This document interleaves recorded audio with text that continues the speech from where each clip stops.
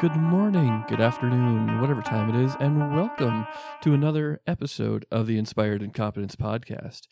Matt here with the introduction again this week, giving you guys the latest update for the contest that we have going on. If you are listening to this on Friday, June 18th, the day it comes out, then today is your last day to submit any artwork you have for our art contest. We'll announce that winner next week, and remember, that winner is not only going to get an Inspired Incompetence t-shirt signed by all of us, you also retain that title of King of Art for the entire year until our next contest next year. And on top of that, we have a big announcement here. I'm going to announce right here and now what the next AP we are going to be playing for patrons is. That's right, here we go. Drum roll. I don't have a drum, but here we go. The AP that we are going to be starting is War for the Crown.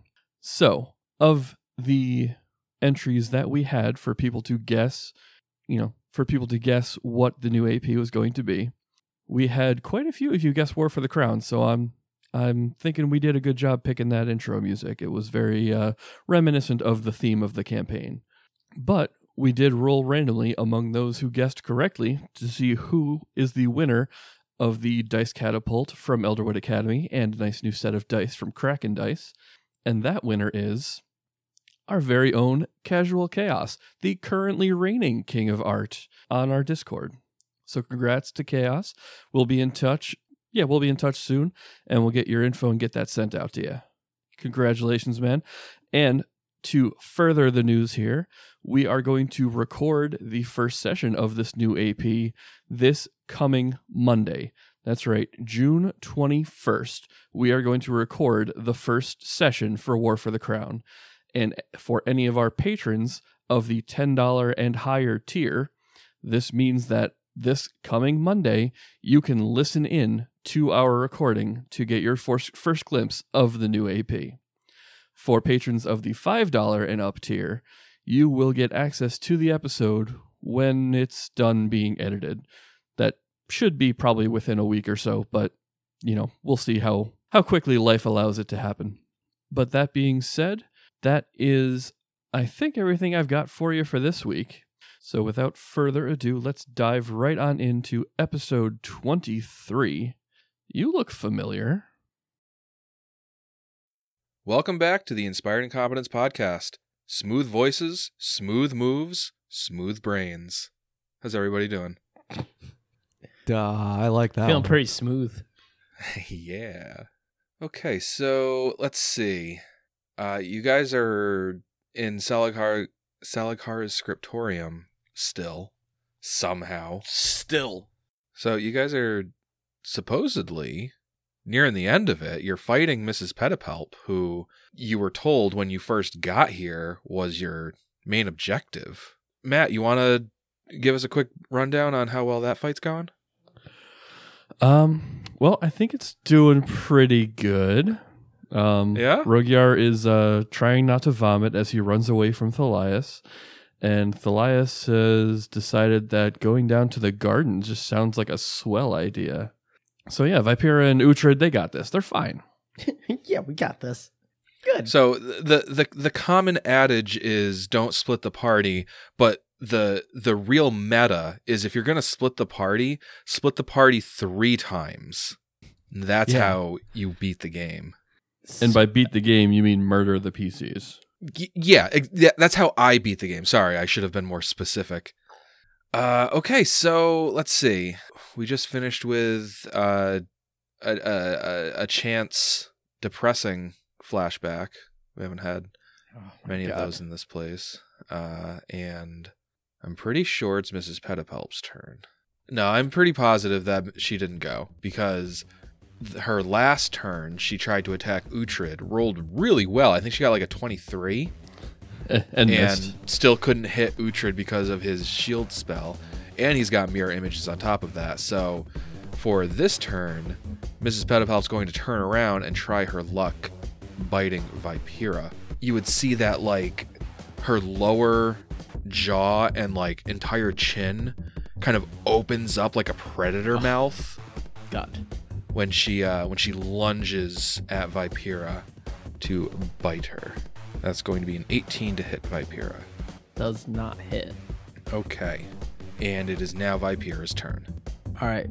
Vipera's gonna actually drop dagger. She's like, this thing is fucking useless. And she's going to swipe. See if I give you any more gifts. Mrs. Petapelp grins with kind of relief at seeing Vipera drop that dagger. Yeah, well, if she knew my other abilities, she wouldn't be so cocky. All right. Claw does a 24 hit. Yes, it does. All right. For 14 damage. Okay. And she is going to take a -2 to AC.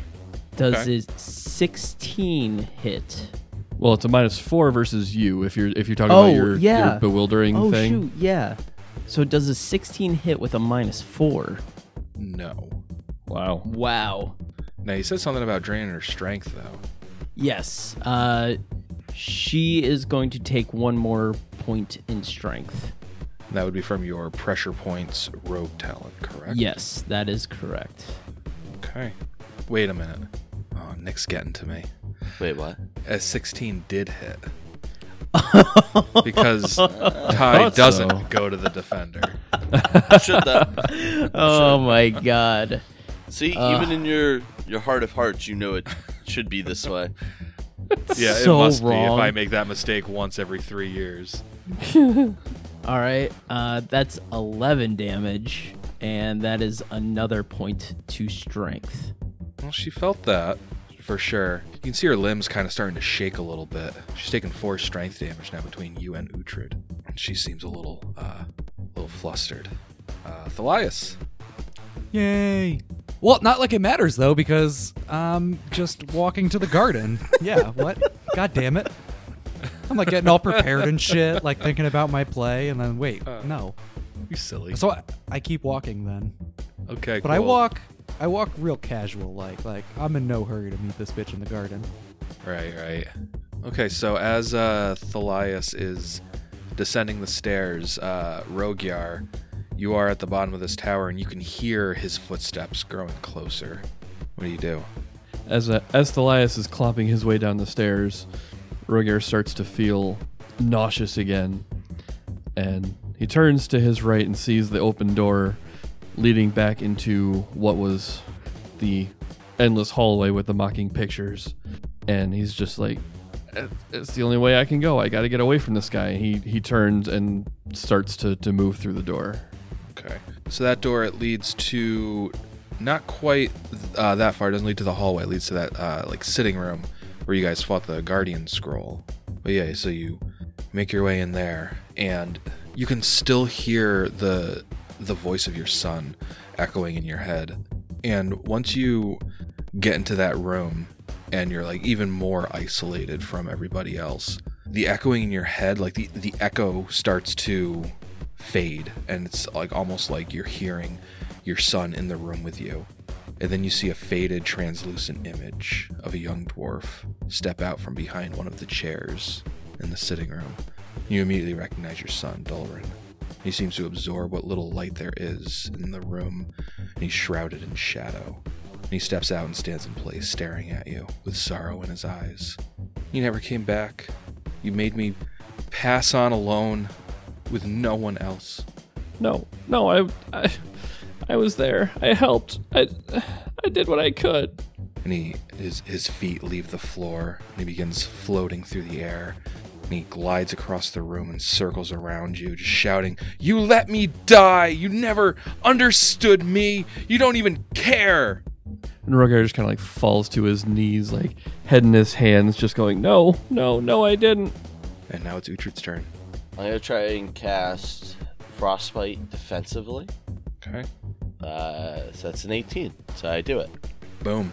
So now I got 3 charges of that in my scimitar, and I will use my spell strike ability, my spell combat ability, to now deliver it with my scimitar.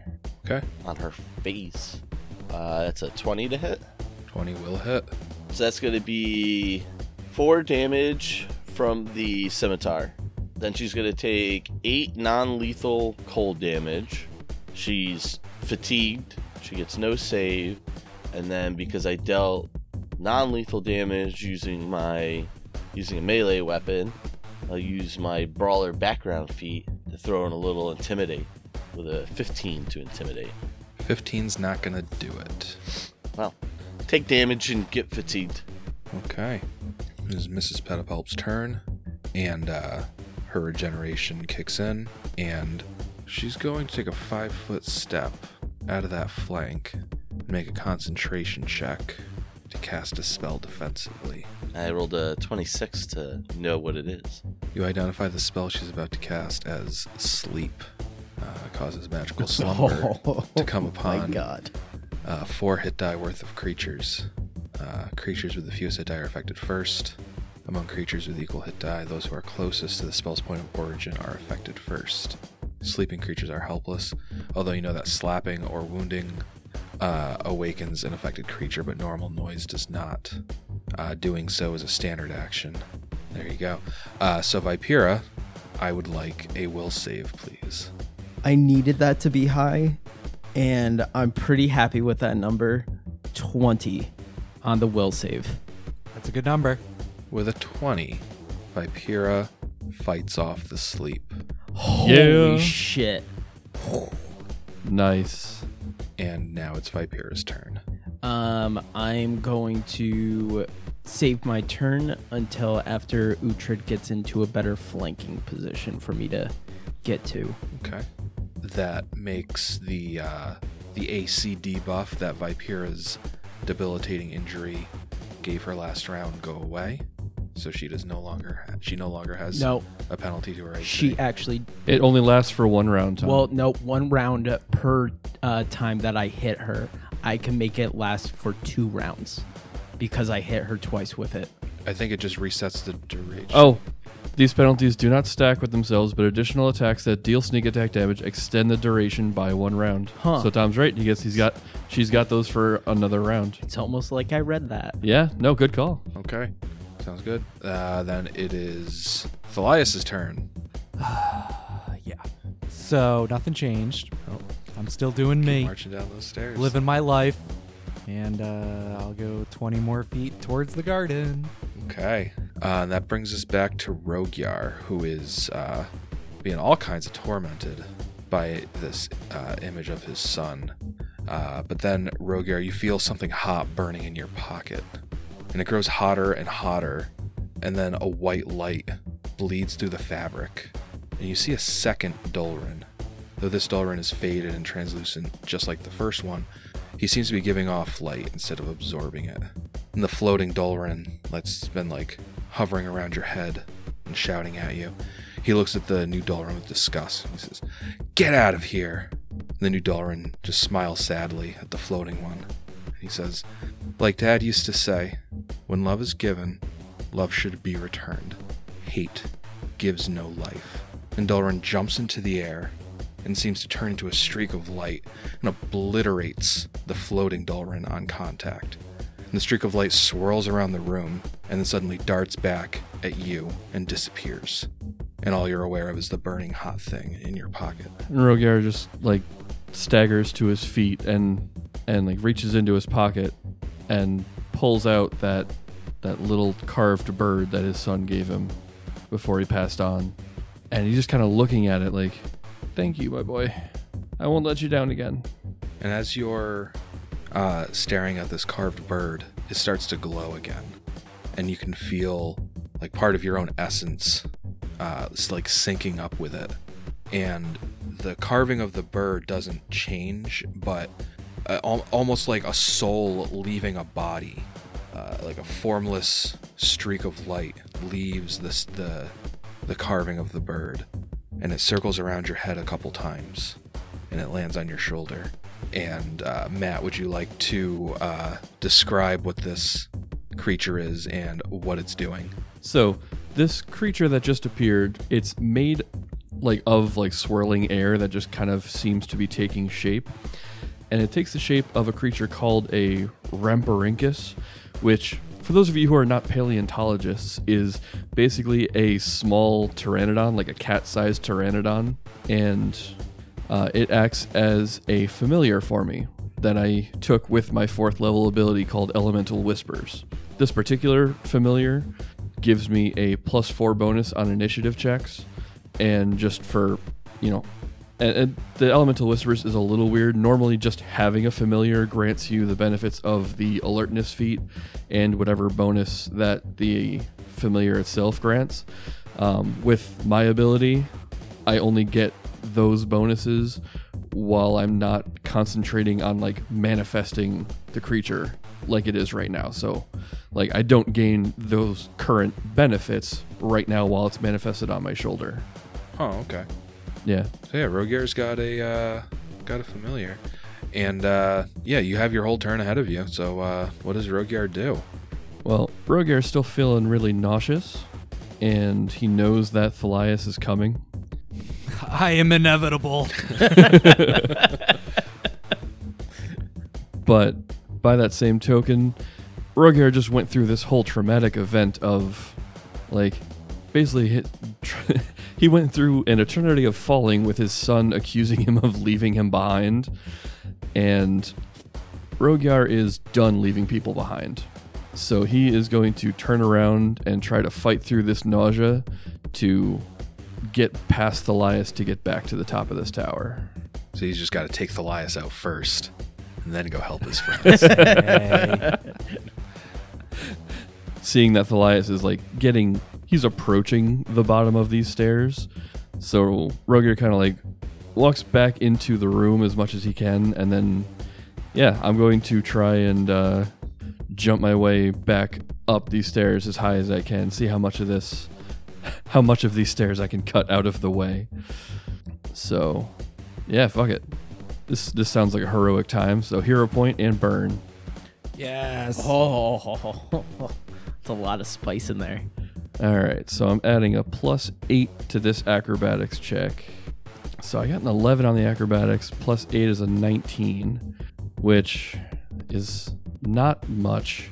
That's like it's normally a 3-foot jump. It automatically doubles to a 6-foot jump. So I jumped 12 feet up, which is impressive, but not nearly what I was hoping to get out of this. Yeah. All right, well, I'll say that with jumping 12 feet up will still put you farther up the stairs than how far down Thalias is. So all right, I'll take that. You do manage to not have to at least get on the other side of Thalias. Yeah, you don't have to walk past that icky man. And Rogiar is on his way back to the battle. And now it's Uhtred's turn. Uhtred is going to take a 5-foot step, and he's going to swing that mighty scimitar of his. Put my Lord Richter dice in my offhand so I can summon its powers. Uh-oh. Oh, the power of the Lord Richter dice! It's so strong! It's so strong. It's an 18 on the dice for a crit threat, with a 21 to confirm that crit. Yeah, that's going to confirm. Oh, I love you, Lord Richter. I gotta say, you guys are really deflating all the tension that we left last week off, and I'm kind of disappointed. Yeah. That's kind of how we do. All right, so let's get a crit first card. I'd like to hear a crit card. So this is a fan crit. This is from our very special patron, known only to us as Glory Hole Payments. Oh yeah, my favorite form of payments. What a name. All right, so the slashing crit. This is called In the Face. This deals double damage, so actual crit damage, and the target is blinded for 1d4 rounds. Oh no! But I get the hey, whoa! Slow your rolls. I get to choose between slashing and magical. Oh shit, that's true. Oh shit, Oh, you're right. boy, fuck. You are very right.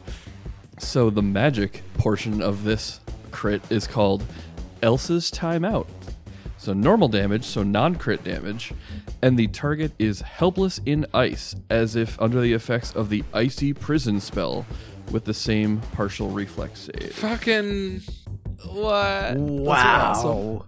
Now I have a question. So this it's normal damage, but Yeah. I have the ability to spend 2 Arcana points to increase my crit multiplier by 1. So if you So that would make it a 2 instead of a 3 for this crit. Yeah, so basically double damage means whatever the weapon's crit modifier is, normal damage is 1 less than that. So for most weapons, it's just normal damage. But if your weapon has a So times if 3 multiplier and the crit card says normal damage, then your weapon deals double damage. Okay, so Uhtred will spend the 2 key points to increase the crit multiplier by 1. Okay. Nice. All right, and for reference, I've just pulled up the Icy Prison spell. So you trap the target in solid ice, 1 inch thick per caster level. So this is 4-inch thick ice. Okay. She has to make a reflex save. If it fails the save, it is helpless in the ice. If it makes the save, it gains the entangled condition but can otherwise act normally. Jesus. Okay. And whether or not the target saves, the way the crit reads to me is it just has like it's only the either entrapping helpless, effect. right? Because Icy Prison also comes with a cold damage effect, but Yeah. I don't think that's part of the crit. Right. I do. Because I think the crit said functions as the spell. No, it says It says target is helpless as if under the effects of that spell. Oh, okay. Although I do really appreciate that we got that crit card when Uhtred crits using a cold spell. Yeah. Right? Oh shit. I imagine for that crit, like, you see my sword start to, like, ice up a little bit, get a little frosty.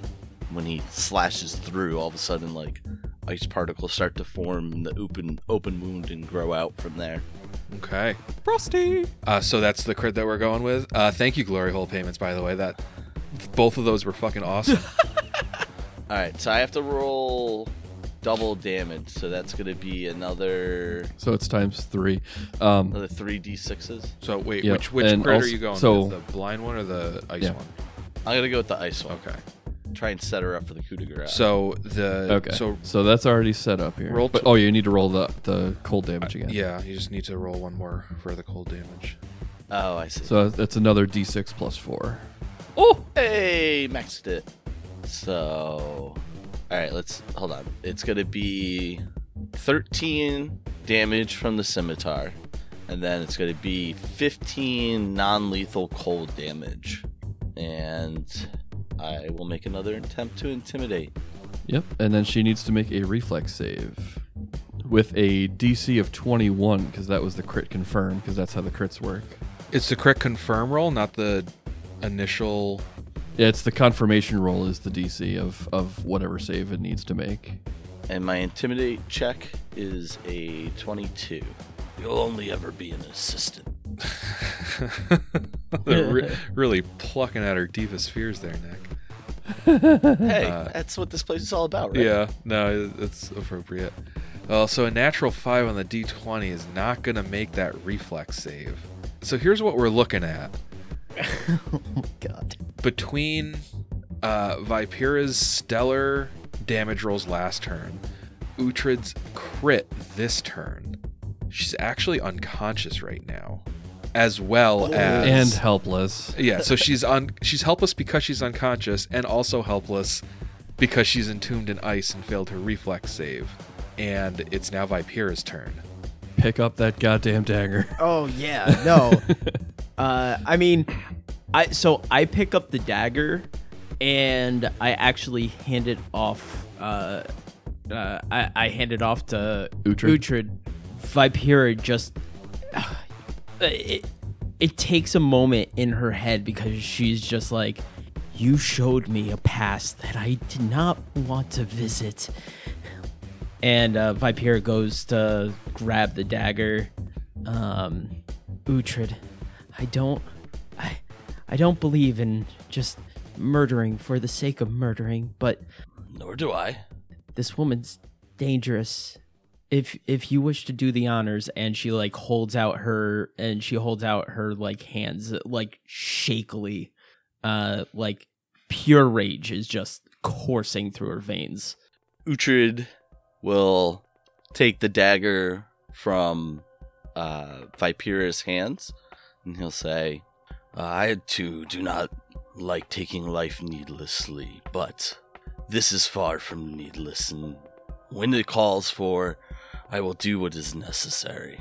and he will try and coup de grace this spider lady with this alchemical coated silver dagger. Before he has a chance to do that, like, that was the end of Vipera's turn, and now it's Mrs. Petipalp's turn, and she's going through her regeneration, which kicks in, and she wakes back up. She's and she like her eyes like dart around, looking at what's going on. She's like tries to move, and she's I'm sorry. I was just I didn't mean anything by it. Just you don't have to go through with this. I'll just leave. And you'll never hear from me again. You don't need to do this. I'm sorry too. I don't mean anything by it either, but you stand between me and getting back to the material plane. And I don't have to, though. I can step aside. There'll be nothing between you and what you want to do. I'm just a pathetic creature, and I was just in over my head, and I didn't mean it, and I'm sorry, and I'll never bother anyone again. If you just let me go, please. What do you do? I still have I actually have the dagger. Yeah, you got the dagger. Are we still in initiative?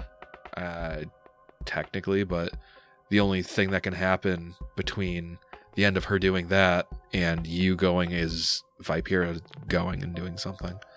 The more she begs and the louder she gets, the less Uhtred hears and sees her, and he just starts to kind of, his world around him starts to form back to dead bodies of his companions and this large, massive red creature charging at him, and him just frozen in fear. And that's never going to happen again to Uhtred. So he raises the dagger, and he doesn't even see her helpless in the ice, and he plunges it down. Okay. So as a coup de grace, that is... Hold on. Am I pronouncing that right, or is it coup de grace? I think it's supposed to be coup de grace. Coup de grace. Okay. Well, shows what I know. So a coup de grace is an automatic critical hit.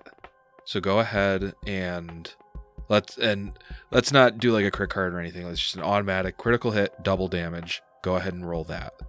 And after you've dealt the damage, she needs to make a fortitude save against that damage. If she fails, she automatically dies regardless of how many hit points she has remaining.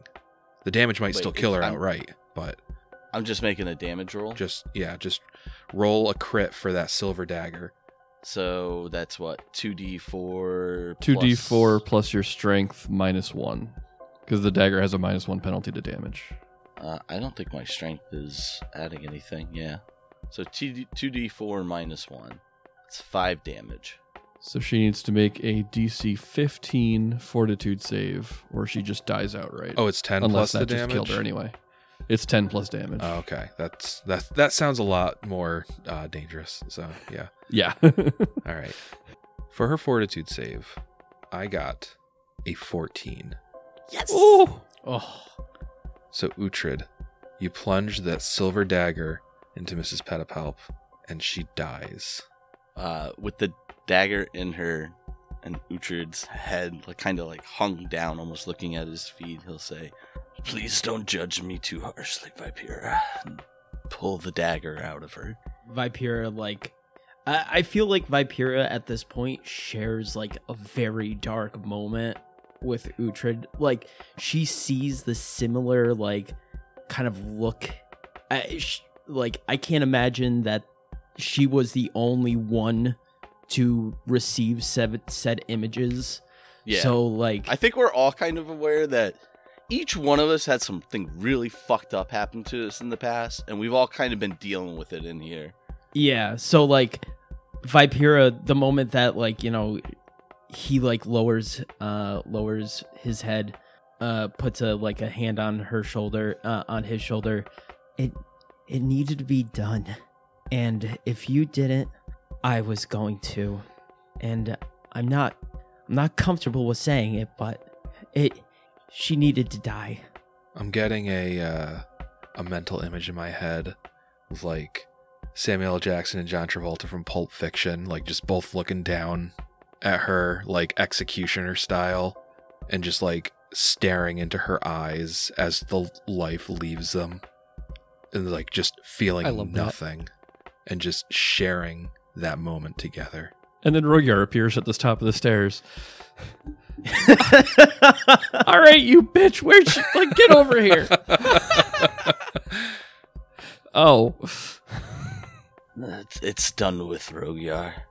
As much as it kind of undercuts the whole scene, I'm looking up the suggestion spell, and I don't think Thalias is released from that compulsion upon her death. I think it just continues until the duration You runs shit me out. right now? Which is hilarious. I'm I doing a mean, wicked we Forrest could- Gump. Bring the body down. Yeah. The question is, Oh, okay. did Uhtred spellcraft that spell? Like, Yes. did he know what she was doing? Okay, so yeah, Uhtred would make a note that before we leave, he'll say something about like, we need to bring this body down to break Thalias's enchant or whatever. Okay, so wow, like even though the fight ended kind of abruptly with like how much it was dragged out from last week, like I'm just taking a moment to like kind of reflect on that, because that was a really dicey Intense. fight. Yeah. So you guys are free to go back down the tower. Is there anything you want to do before you leave, though? Yeah, I want to detect magic and loot the fuck out of whatever's up there and her body. Oh yeah. All right. So Give me the loot. Give me the loot. So on Salaghara, you find 2 magical items. You find a belt of mighty constitution +2, and you find bracers of armor +1. While you're detecting magic, you just have this overwhelming aura that is distracting you from pretty much anything else coming from up the stairs to the like the second half of the room. That's not our job. I assume that's the dream machine thing. Yeah. Uhtred did roll a spellcraft check of a 29 to see what kind of magic aura is coming off of it. It's super powerful conjuration magic.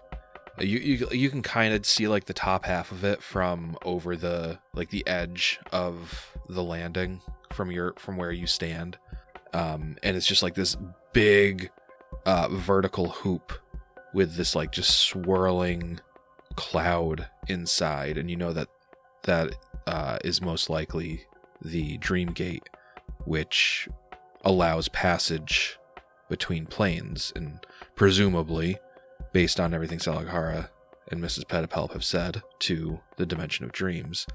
With a 29, you know that the way it is currently calibrated, creatures can enter this dimension, this plane, from the Dimension of Dreams, but travel from here to the Dimension of Dreams will not work. Okay. And you're also picking up 3 other magical auras. Yeah, what are those? Probably like took you until just now to even notice them, just from the overwhelming distraction that the Dream Gate is putting off. They're coming from there's like 3 cosmological models down on the ground floor where you guys are in E21. Are you gonna want 3 more spellcraft checks, or? I would like 2 more spellcraft checks. I'll give you 1 with the spellcraft check you already gave me. So it's gonna be a 29, 26, 25 for all 3. Wow. All right. So yeah, you identify all 3 of them, and you actually figure out that in order to, like, the astrological models themselves aren't magical, but they can each be opened up, and like it's like a very obvious like click this button and it opens up, kind of like a jewelry case or something. And I do. And it would appear that like there's a magic item inside each of these models, acting as kind of like a power component for the astrological models. And in the first one, you find a magical ring, which you identify as a ring of feather falling. The ring acts exactly as a featherfall spell, activated immediately if the wearer falls more than 5 feet. In the second model, you find a stone cube, which you identify as a stone of alarm. When given the command word, it affixes itself to any object. If that object is touched thereafter by anyone who does not first speak the same command word used to activate it, the stone emits a piercing screech for 1 hour that can be heard up to a quarter mile away, assuming there are no intervening barriers. And the third astrological model opens up, and you see a small black sphere, like a lusterless pearl, which you identify as a bead of force. A bead of force can be thrown up to 60 feet with no range penalties. Upon sharp impact, the bead explodes, sending forth a burst that deals 5d6 points of force damage to all creatures within a 10-foot radius. Once thrown, a bead of force functions like a resilient sphere spell, with a radius of 10 feet and a duration of 10 minutes. A globe of shimmering force encloses a creature, provided the creature is small enough to fit within the diameter of the sphere. The sphere contains its subject for the spell's duration. The sphere is not subject to damage of any sort except from a Rod of Cancellation, a Rod of Negation, a Disintegrate spell, or a targeted Dispel magic. These effects destroy the sphere without harm to the subject. Nothing can pass through the sphere inside or out, though the subject can breathe normally. The subject may struggle, but the globe cannot be physically moved either by people outside it or by the struggles of those within. The explosion completely consumes the bead, making this a one-use item. And the 5d6 points of damage to everyone within a 10-foot radius, it doesn't look like there's any saving throw or anything for that. Yeah, that's hefty. Yeah. So yeah, you find those 3 items.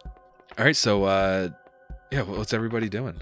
Like, Rogyar's laying claim to a belt, but I don't know. Maybe you guys want to wait until you've got your whole party present to start distributing. Well, all right, yeah. Let's. I think Uhtred would pick up the body, kind of slump it over his shoulder, and say, "I think it's about time we left this terrible, terrible place." I agree with you, Uhtred. I agree.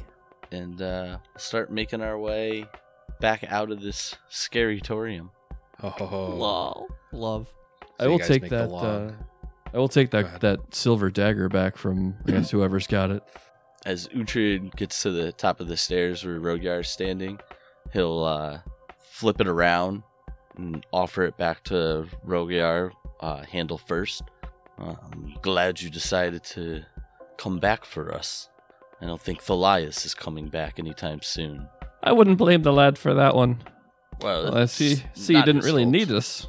Well, I think, Rogyar, if I've learned anything in our times here, is we need each other all the time. That's a true one. All right, so you guys start making the long trek back down the tower, through the sitting room, through the hallway with the paintings, and come out in the garden, which has mysteriously been drained of all the water that was flooding it. So you guys, you exit that hallway, and Rogyar, you're kind of stopped in your tracks. You can't go any farther because you can't get that close to Thalias. Are we still doing that? It's apparently going for a few days. What? Days? With a Z? Disease. For days. Thalias, you turn around, you see Vipera and Uhtred approaching you. You see Mrs. Petapelp's dead body strung over Uhtred's shoulder, and the magical compulsion forcing you to wait in the garden is lifted. Oh, thank God. You guys did it. Yeah, we were able to dispatch her, as you can see. I know you. Is everyone all right? Yeah, for the most part, I think we're pretty okay. I'm gonna cast healing on the group just in case, because this wouldn't be the first time where something horrible happens as soon as we think we're okay. I haven't taken any damage. Yeah, I don't think Since she the did last any damage to anyone. No she way. just I had don't those. think so either. She just did all those fuckery spells. I don't think she actually hurt any of us. I'm literally missing All 4 right. damage, and that was after you hit me with the big Yeah. baddie bead. Okay. Well, if no one's hurt, then let's see. I want to take a look at her body and make sure she's dead. Do a little. I mean, I believe you guys, but I walk over to her body, and what do I see, Alex? This is the first time I'm seeing her dead. Yeah. I think, what's the duration on that ice spell? Is she still encased in ice? The duration of that was like, I think it was like a minute per level, but Okay. it can also be like, you can like chip away at it and everything, so. All right, yeah, so she is, she's definitely dead, and you can see this, like, big, open, festering wound, wherever Uhtred stabbed her with the silver dagger, as if, like, just the contact with it just kind of, like corroded her flesh, and it just looks like it's, like months old, gross, Ugh. festering wound. I can't stand to look at it, so I'll divert my eyes and sort of talk with my back to her body. What now? Do we report to Salighara outside? I think, yes. I want that last stamp. Let's finally get off these fucking dead roads. All right. I give everyone a pat on the back and sort of lead the way outside. Okay. If you go to come near Rogier to give him a pat on the back, he retreats back to the tower. I mean, if you're way over there, that is peculiar. I'm not gonna pat you on the back because you're so far away, but I'll yell over, Rogier! Hello! Wait, that spell... Great job, everybody. That spell would end with her death? Rogier is just over there like trying not to vomit. Okay. I'll chalk that up to a little post-boss fight jitters. For now, prob- at least. He probably just needs a pep talk from his best friend Thalias. Yeah, well, I'll pep talk him later. Okay. So you guys are able to leave the scriptorium with no issues. You emerge onto the front steps, and you see Salighara. She's got her arms crossed, I She's got dump her- the body at her feet. and she like looks down at the body. I put She out looks- my non-sword hand to receive my stamp. Yeah, she's looking back Stamp, up at you please. guys, and she's just like, "Took you long enough." Very well. And she kind of looks around. And she's, "Where's the other one? The dwarf?" He's coming. He's got a bit of an upset tummy. Apparently this guy revolts him, and I thumb over towards Thalias. What? Yeah, she casts some spell on him, and apparently whenever you're within a certain range, he gets all nauseated. I don't know why. I think you're a pretty decent looking fellow. I've certainly seen way uglier. You're better looking than me. I blush. Salighara, How long is this going to go on then? Well, this isn't the time for it. Salighara kind of rolls her eyes. She says, "Why don't you just dispel it?" And how would you like me to do that? With my non-existent dispel magic? Yeah. I still haven't lowered my hand yet, and I kind of jiggle it like, Come enough on. She rolls her eyes again and says, "Forgive me. I assumed as a full adventuring group, one of you would have the ability to dispel magic." people who couldn't There's- clean their own messes should be very thankful. Do you know how to dispel magic? Well, there should be a scroll of dispel magic somewhere in there. I think it's in the sitting room at the bottom of the tower. It's the unidentified one that we couldn't. Yeah, it's the one we couldn't identify there.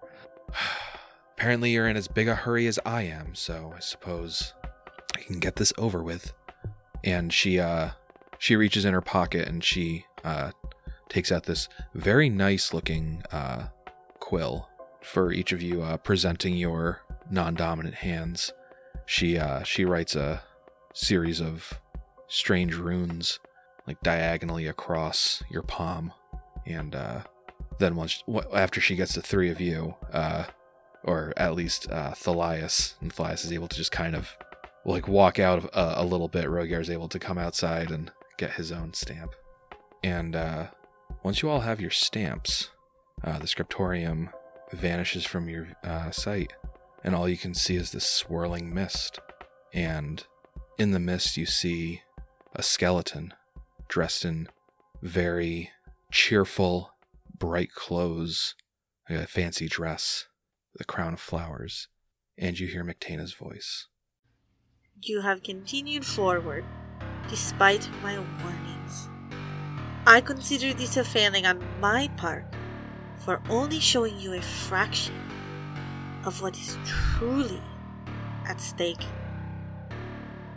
Natural ecosystems, empires, these come and go. You must understand the true scope of the danger you pose. I will try. The positive energy plane is a place of unlimited energy, a planar forge with limitless potential. Scattered all throughout this plane, like pollen in the wind, drift formless quintessence, the building blocks of the multiverse. Over time, the plane infuses these sparks of force with its own vigor and potential, creating souls. Unaligned, thoughtless souls, but with more time, they seep from the positive energy plane into the material plane, where they're guided to worlds already rich with life, and finally find rest within the infants of intelligent races. The soul grows with the infant, adapting more rigid alignments of philosophy with each new experience and action. When the infant has grown old and died, the soul detaches itself and continues its journey across the multiverse.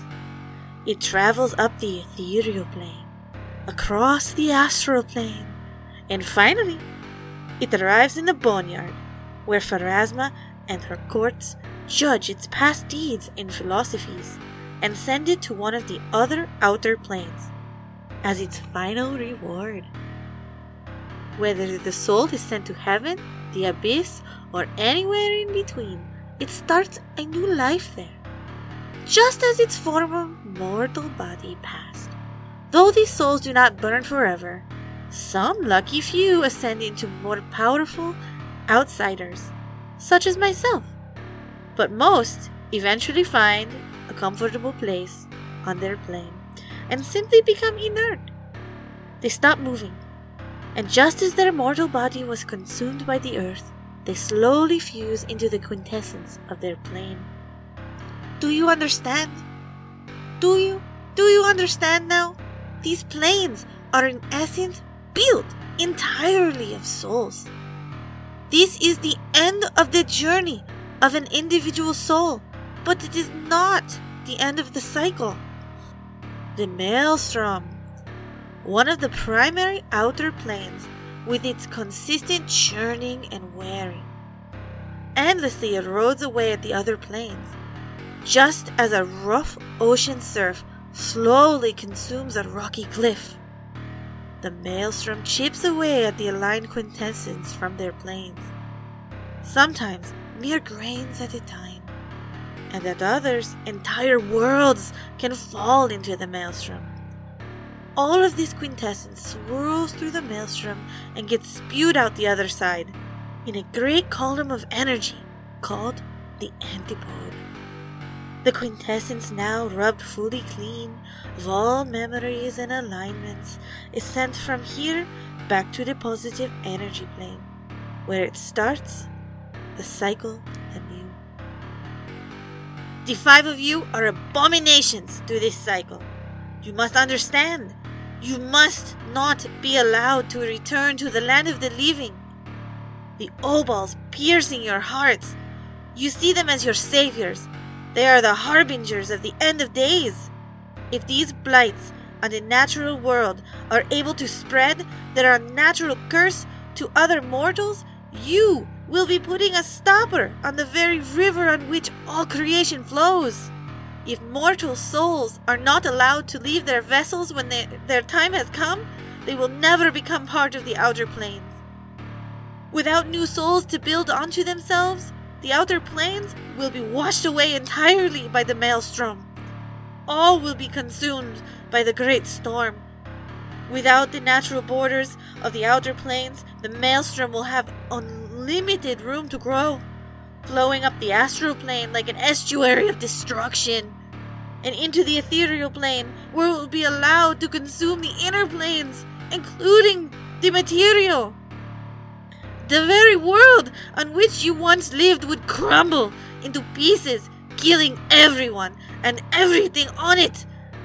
as would be the fate of every world within the plane of mortals, as well as every plane beyond. And with no ethereal plane, the souls of those lost would be unable to begin their journey to the boneyard, which itself would also no longer exist. The gods themselves would not escape unharmed. Most deities would likewise be consumed by the maelstrom, or else slowly fade into oblivion. Oblivion. That is what your return to the land of the living represents. Please, for the good of the balance, submit yourselves to the river of souls. Allow me to end this terrible fate before it can begin. And you're back at the scriptorium. Jeez. Well, that was heavy. Serious. She speaks of balance. But where was that balance when all of Roslerkoffer was annihilated? Balance is only for when it's convenient for the gods, never for us mortals. I second that, Uhtred. Also, I have these claws, which is just gonna fill those planes just as easily as our 4 bodies. I'll create more bodies in my wake.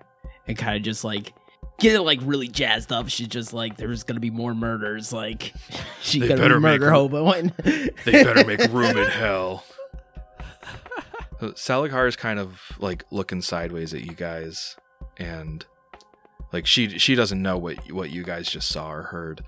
But she says, "Well, with my stamp of passage, that should be all you need to return to the material plane. But I know that Mictana is still out there.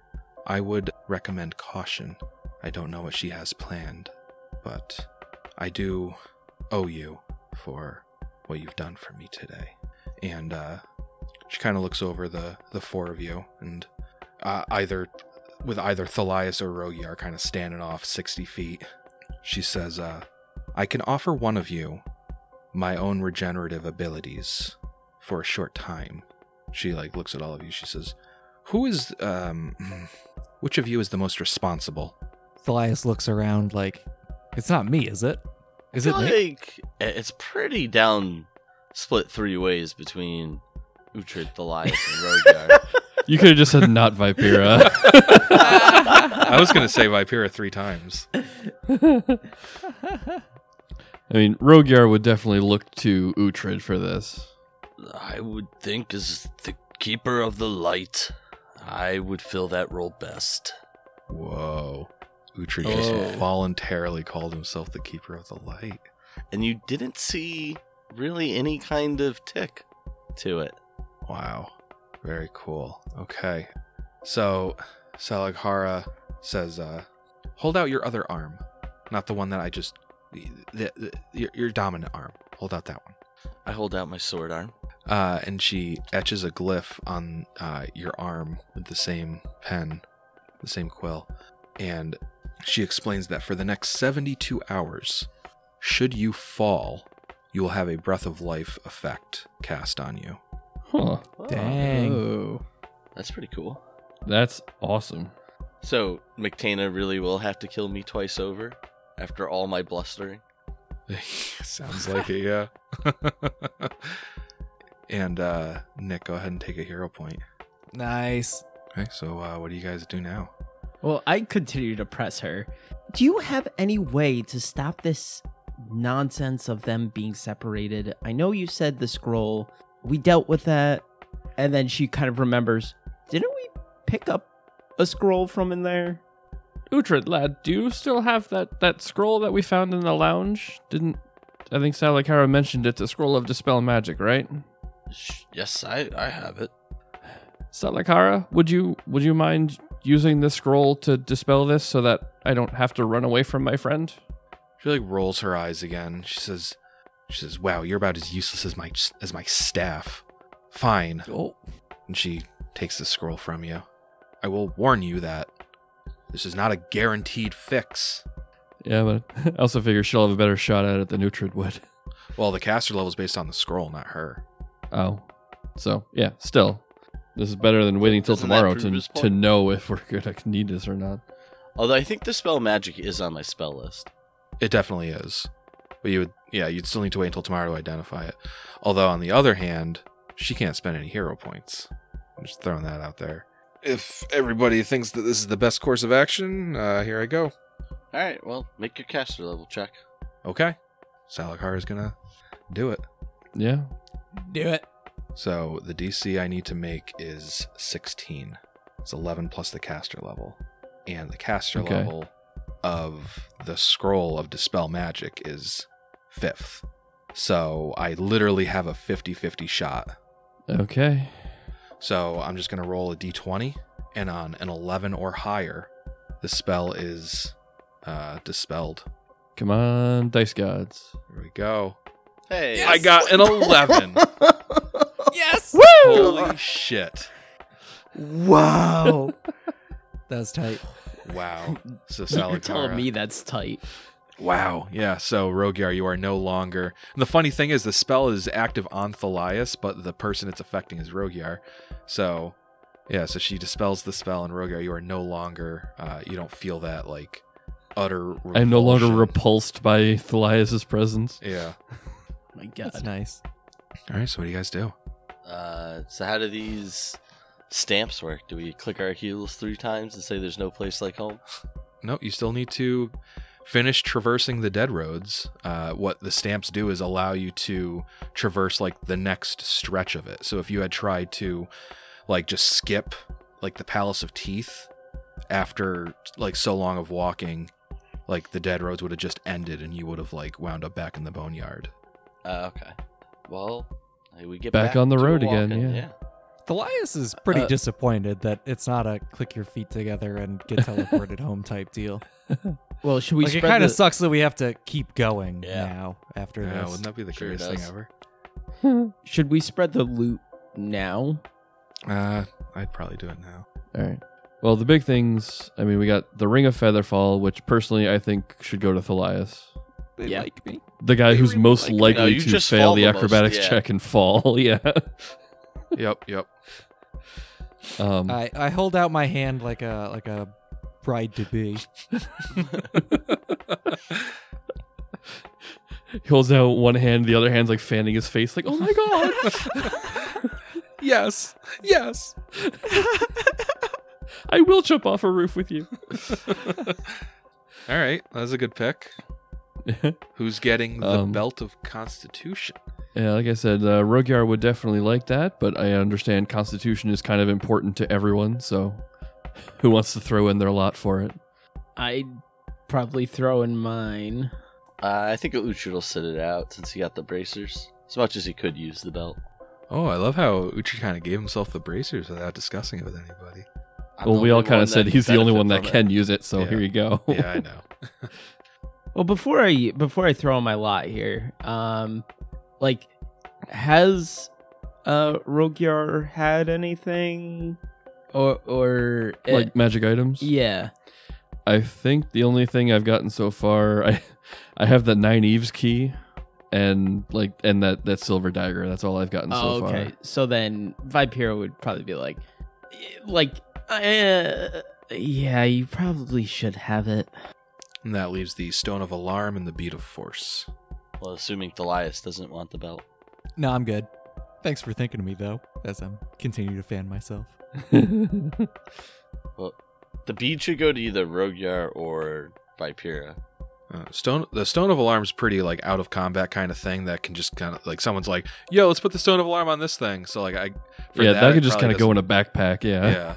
So then it's like who would be best? Who would the Bead of Force best serve to just have it, be able to make that ranged attack and trap It'd somebody? be one of the 2 Dex guys. I mean, mine's Yeah. a 14, but I'm pretty sure both Rogyar and Vipera are higher than a 14.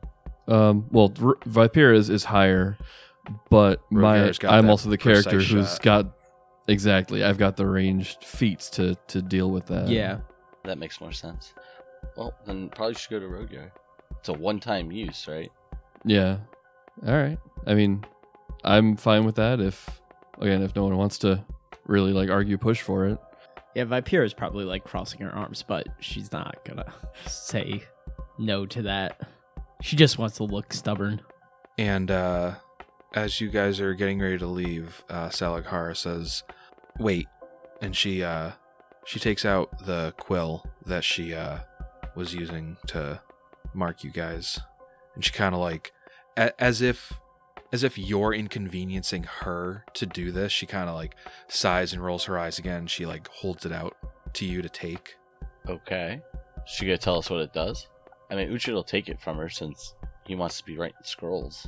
You say, well, what does it do? And she sighs again. She explains that it's a soul scribe quill.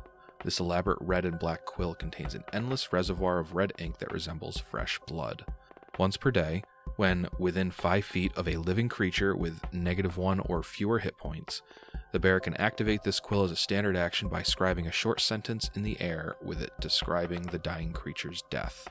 If the victim fails a DC 15 will save, it dies, and the bearer gains a +5 profane bonus on bluff, diplomacy, and sense motive checks, a +1 profane bonus to caster level for spell-like abilities, and a +2 enhancement bonus to charisma for 10 minutes per hit die of the victim. Wow. Wow. Yeah, it's your Death Note quill. Wow.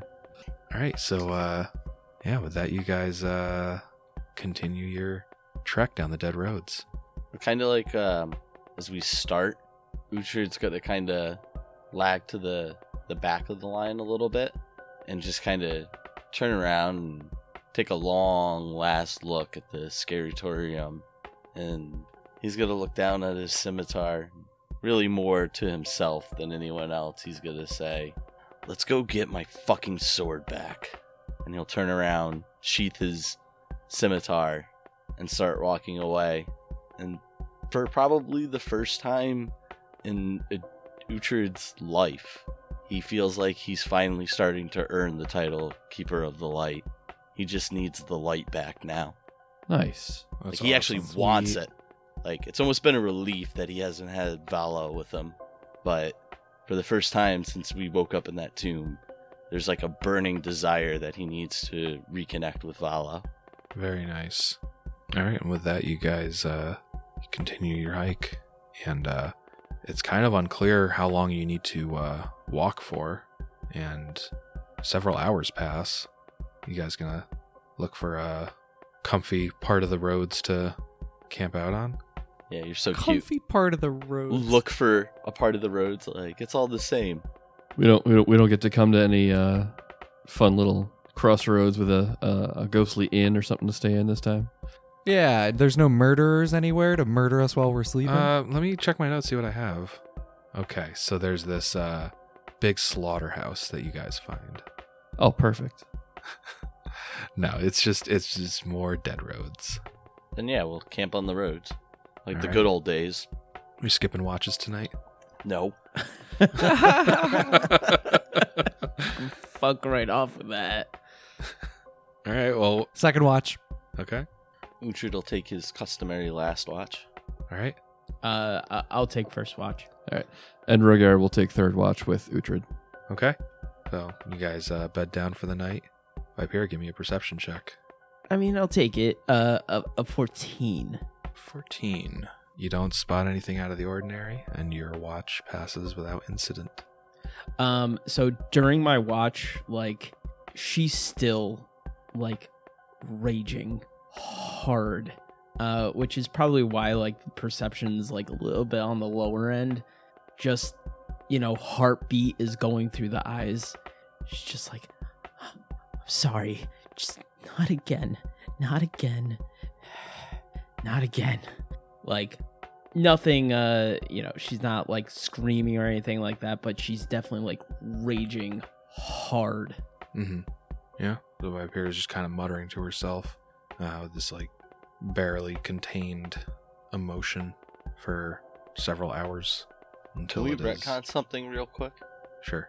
Does anybody else actually have... I do have 4 damage, so like Thalias still has any healing. Yeah, if Thalias wants to do a channel energy before Say- bed, like Say no. They have their chance.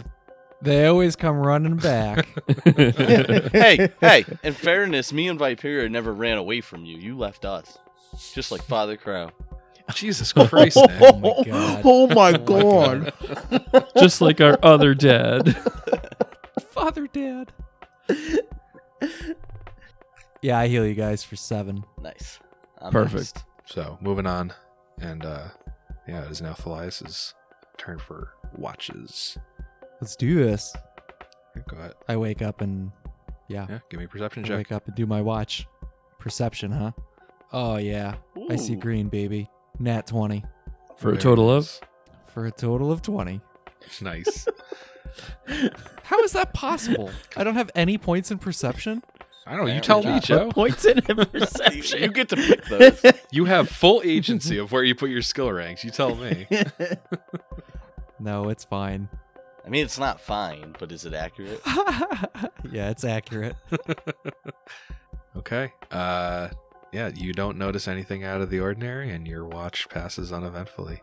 All right, so on my watch, just to flavor town, what's going on.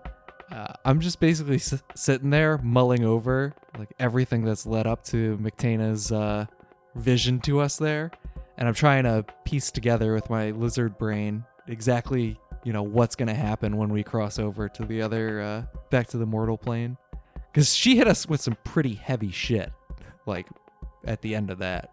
And so Thalias is trying to make heads or tails of it while he's supposed to be keeping watch. I mean, I am keeping watch, but I'm absolutely distracted by all that that she said to us. Yeah, and she basically stated that when you guys cross back over, you will literally be the Literally. unraveling of reality. Yeah, that worried me a bit. And while I have, however many hours to myself, I'm just sitting there worrying about it. Not to mention that freshly opened wound that Thalias is probably dealing with from that flashback at the top of the Scriptorium Tower. Yes, there's a couple of freshly open wounds going on as well. Yes. All right. Well, luckily there's absolutely nothing to distract you from your thoughts. And your watch ends, and you can go and wake up Uhtred and Rogyar. All right, I wake him up. Okay, so Uhtred and Rogyar, give me perception checks. That's a 29 for Rogyar. And an 11 for Uhtred. Okay. Any RP going on for your watch? If nothing else, Rogyar is definitely kind of playing around with his familiar, letting it fly around and kind of go up and down the dead roads a little bit to get a better view of what's going on. And Rogyar would just kind of be watching it with just a big ass smile on his face. I think Uhtred's sitting there seeing the just genuine pure joy that Rogyar's having playing with this familiar right now would actually even cause Uhtred to kind of crack a smile and almost bask in just a pleasant feeling. Not just in the first time since we came out of Rossler's tomb, but Uhtred's definitely coming to dealing with a lot of his big baggage in his past. And he's always felt like he's been a fraud, and he's lived this fraudulent life of not being who everyone else thinks he is. And this experience, he's grown so much stronger, right? He's kept a party alive this time instead of watching them all die around him. He's genuinely having a good moment for the first time in maybe even years, not just since we came together and started down the dead roads. He's happy for Rogyar, and happy has not been a feeling that has been present with Uhtred for a long time. That plus you've got all 3 stamps. You're on the final leg of your journey, and even if just for a moment, while you two are just kind of silently keeping watch and appreciating your triumphs, and Rogyar, his familiar, you're able to kind of let your guards down a little bit.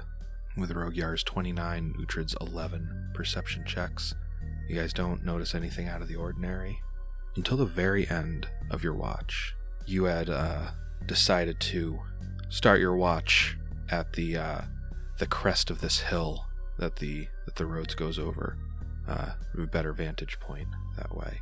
And as you're looking forward, where the road is still leading, the road is plain in the moonlight, but it suddenly wavers as a garden of bright flowers and high hedges rises up to block the road.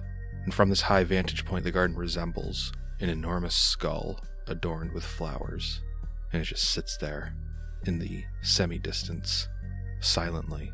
Well, I guess we'd wake up. I'm sure it'll go over and start to wake up Thalias and Vipera. You two, it's time to get up. It's time we face McTina and put an end to this part. What? So yeah, you wake up. What do you mean? I'll kind of turn so like I'm not blocking your view, and Uhtred will point his hand out and say, I think we finally made it to McTina's place. I thought we were trying to get away from this. Think about it, Rogyar. She went to the last way station before we did. She could have just as easily come right to us. I think she always knew that we were coming to her front step regardless. And you do remember reading in Kisha Kisha's manor that her domain is in the Boneyard, which you are no longer in. You're on the Dead Roads, which is a separate dimension. But, what else could this be? But it would still strike you as like, but how is it here? Yeah, I think Uhtred stopped questioning things at this point. Nothing's made sense. Why should this? Stuff just happens here. We just gotta deal with it and blow past. Well, as they say, the seed of all evil is laziness. So let's get this over with. Well, hold on one second, Rogyar. Just because we're here doesn't mean we still don't have time for a nice breakfast. I'm going to... Yeah, you're like the... I'm making You're like that waffles. commercial, like, yeah. Now, kids, don't forget a balanced breakfast. I'm going to assume that the berries that Uhtred picked off of from Kisha Kisha's garden are no longer considered fresh. Yeah, I'd agree with that. You do still have quite a lot of trail rations on you at this point, though. Yeah, so I'm going to take the remaining 6 berries and actually mash them up and put it on, like, some of the dry tack, which I assume some of it's kind of like a dried out biscuit or cracker type thing. And, like, spread them out over a couple of those and hand them out to everyone. All right, cool. Anybody else doing anything? Before, during, or after breakfast?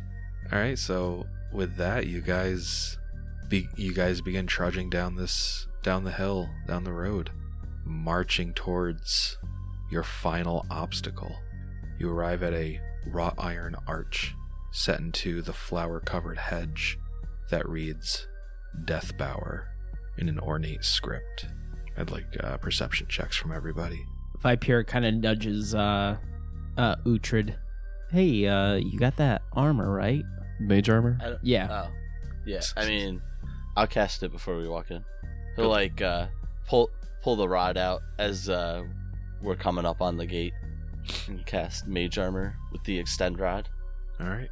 As you guys are getting ready to open the gate beneath this archway, Rogyar, with a 20 perception, you hear several voices coming from the other side of the hedges. They just sound conversational. Oh, and Vipera with a 28 as well, would seem. These voices just kind of sound conversational. And, like, every so often you hear like somebody's like, it's like manual labor or something going on. Vipera, you with a 28, you ascertain that there's probably like 3 or 4 creatures, people talking on the other side of the gate. Yeah, be careful, guys. There's someone on the other side of the gate. Sounds like they're just maybe like landscapers or something, but there's someone there. Landscapers. Uhtred, you do remember reading in Kisha Kisha's manor that she has several gardeners that maintain Death Bower. I think they are most likely Mictena's gardeners. I read that she has quite a few to maintain her manor. Are her gardeners going to be of any nuisance? Do you know? Well, Why wouldn't they be? Everything else has been. It's hard to argue with that, Rogyar, but typically gardeners are not fighters, as they specialize in making things live, not die. But I'm confident that whatever waits for us, whoever stands in our way, the four of us are going to get through it.